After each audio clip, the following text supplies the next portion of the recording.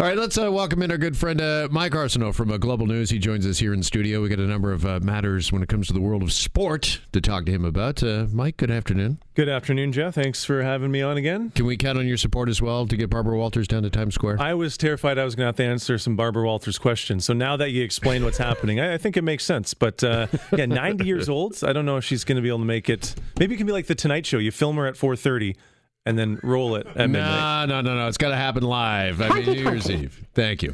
Okay, let's start with Thursday Night Football. Last night, Browns and the Steelers in a pretty upsetting episode near the end of the game where one of the Steelers had their helmet ripped off.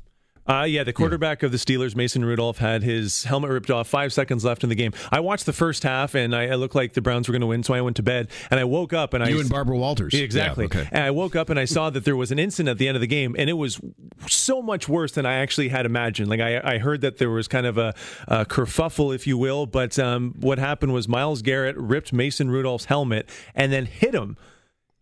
Did he make contact? Because, he has got the opponent's helmet in his hand. He's holding it by the face guard, if you will. Yeah. And he takes a swing at this guy with a football helmet. It was basically an overhand swing, and it hit Mason Rudolph on the top of the head. And Rudolph missed some time earlier this year because of a concussion. So it is honestly just one of the most abhorrent things you could see take place in a football field. And the word has just come out now that Myles Garrett, the guy who swung his helmet at Mason Rudolph, has been suspended for the rest of the season, including playoffs, and that could carry over into 2020 as well. Is that enough? I mean, it's pretty severe, but it's only a game a week, as we know in the NFL, and they're, halfway or a little more than halfway through the schedule right now? I mean, I think if you look at a percentage compared to something like NFL or something like the NHL or Major League Baseball, you're looking at either a 40-game or an 80-game suspension. I think it's fairly accurate, especially if Mason Rudolph doesn't miss any time and he doesn't suffer lingering effects, luckily, from that hit. Do we know what his condition is, Rudolph's? He seemed fine last night in the press conference. I haven't heard an official word or anything on whether he'll play next week at all. But I mean, that could have been so much worse. A lot of people on social media were comparing this to the Marty McSorley, Donald Brashear incident, or even the Todd Bertuzzi hit from 15 years ago. Like this is going to make it past sports fans into kind of the general consciousness. Like you can't have that with how much concern there is in the NFL now with head injuries, and have one of your top players basically use a helmet as a battering ram to hit a defenseless opponent. What is the explanation? Not that there is a good one, but have we heard an explanation for why this happened? He owned it. He said it was a stupid thing to do. He just kind of got lost in the moment. Like, what happened? Rudolph was trying to kind of take his helmet off. It was basically a normal scrum. And I mean, you can rip the helmet off, but where it took it to the next level is you can't use that helmet as a weapon against someone who isn't wearing a helmet. That was the big thing. And then one of the Steelers, I believe, offensive linemen got suspended for 3 games because rightfully he was upset that his quarterback got hit like that. And then he was kind of throwing some punches and kicks to Myles Garrett in the pile afterward. All right, let's move from football to hockey. I got to mention last night a battle of maybe the top 2 NHL players right now, Nathan MacKinnon and Connor McDavid. It was the Avalanche versus the Oilers. And McDavid got 6, which would be enough, 6 points in just a single game, but in one period last night. Wait, is that your top 2, Jeff? I thought you were going to say Connor McDavid and Leon Draisaitl.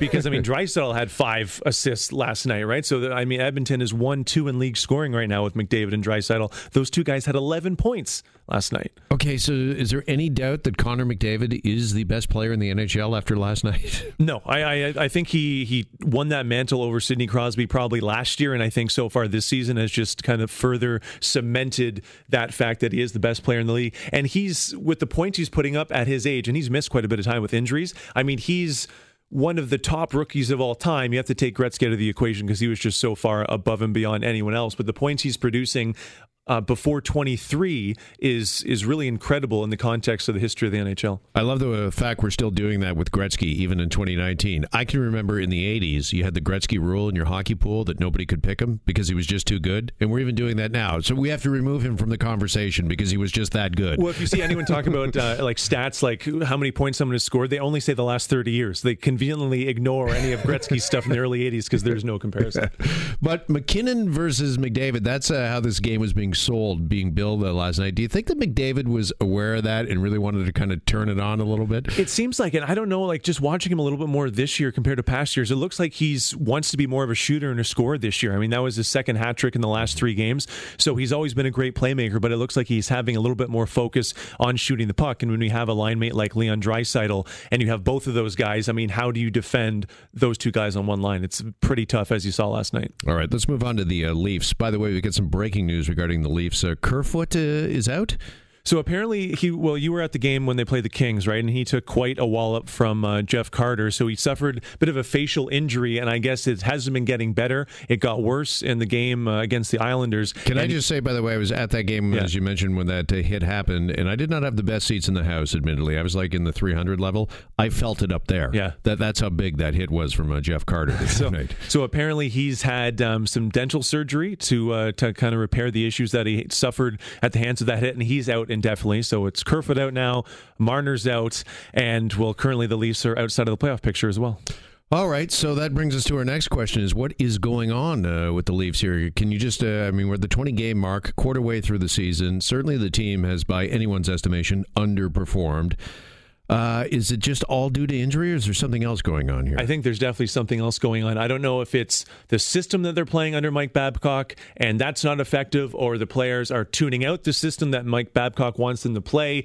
But this really seems like it is an inflection point on the season. I mean, right now, I think they're just a couple points out of the last playoff spot, but that's misleading because the 3 teams right below them, those 3 teams have 2 to 4 games in hand on the Maple Leafs. So if they lose tonight against Boston, tomorrow against Pittsburgh, and those teams win, Toronto could find themselves by the end of this weekend 12th in the conference. Wow.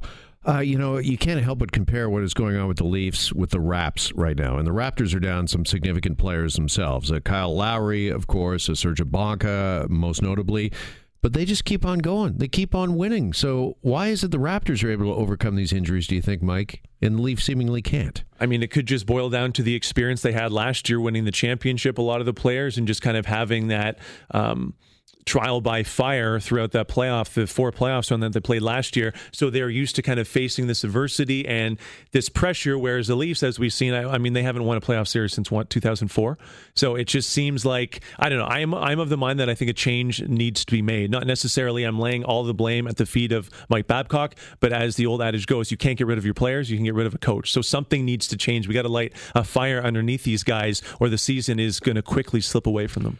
Yeah, but Mike Babcock, he didn't become like a crappy coach overnight or just all of a sudden forget everything he's learned through the years here. So is it fair to lay all of the blame at his feet? I mean, the players are the ones that got to go out and play the game. They're the ones that are earning big dollars.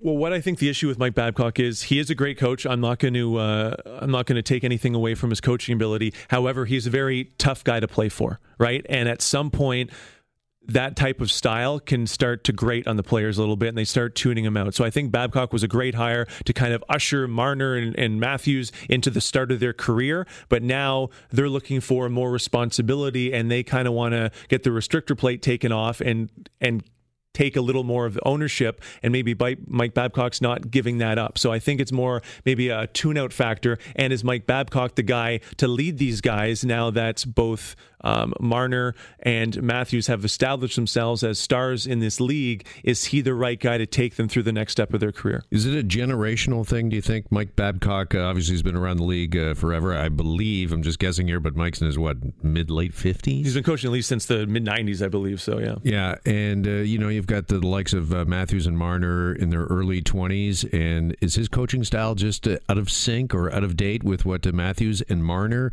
what they're used to, or what they need to thrive? I mean, do you need kind of one of those, new generation coaches, if you will? I don't think it's necessarily just that. It's the fact that if you have a coach who's a bit of a taskmaster, there is a expiry date on that kind of coaching style, right? It will work for a few years. It kind of lights the fire under the guys. But as you saw with John Tortorella, he's a great coach as well, but he's worn out his welcome in a number of cities because it's tough to play for a guy who is on you consistently day in, day out. Eventually, it is going to be a tune-out factor, and I don't see Babcock really changing his way at all. I mean, we're still talking about the back-to-backs. Freddie Anderson gets the game tonight, and then the backup will be in the game tomorrow. Why not mix something up? I'm not seeing any changes with his coaching style. They're doing the same things, and it's not working this year. Do you think Mike Babcock, because what you're talking about with the Tortorella, and I'm thinking now of a Mike Keenan as well, I don't see Babcock as a fan. I don't see him that way. He seems a lot more approachable, if you will, in press conferences, and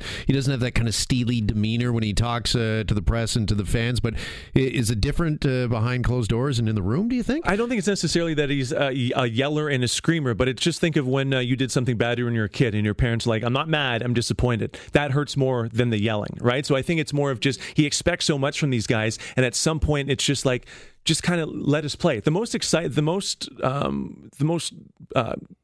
good, whatever, the lack of a better word, but the best time the Leafs play that I've seen them play so far this year is during the overtime. Like that's the only time that they look like the Toronto Maple Leafs with the skill that they have is during 3-on-3, 5-on-5, and their power play has been absolutely atrocious these last couple of weeks. So whose fault is all this really ultimately? We're talking about laying it at the feet of Mike Babcock, but do we need to talk about Kyle Dubas, who's been in charge of this team for a couple of years? And after all, Mike Babcock can only play the players he's given.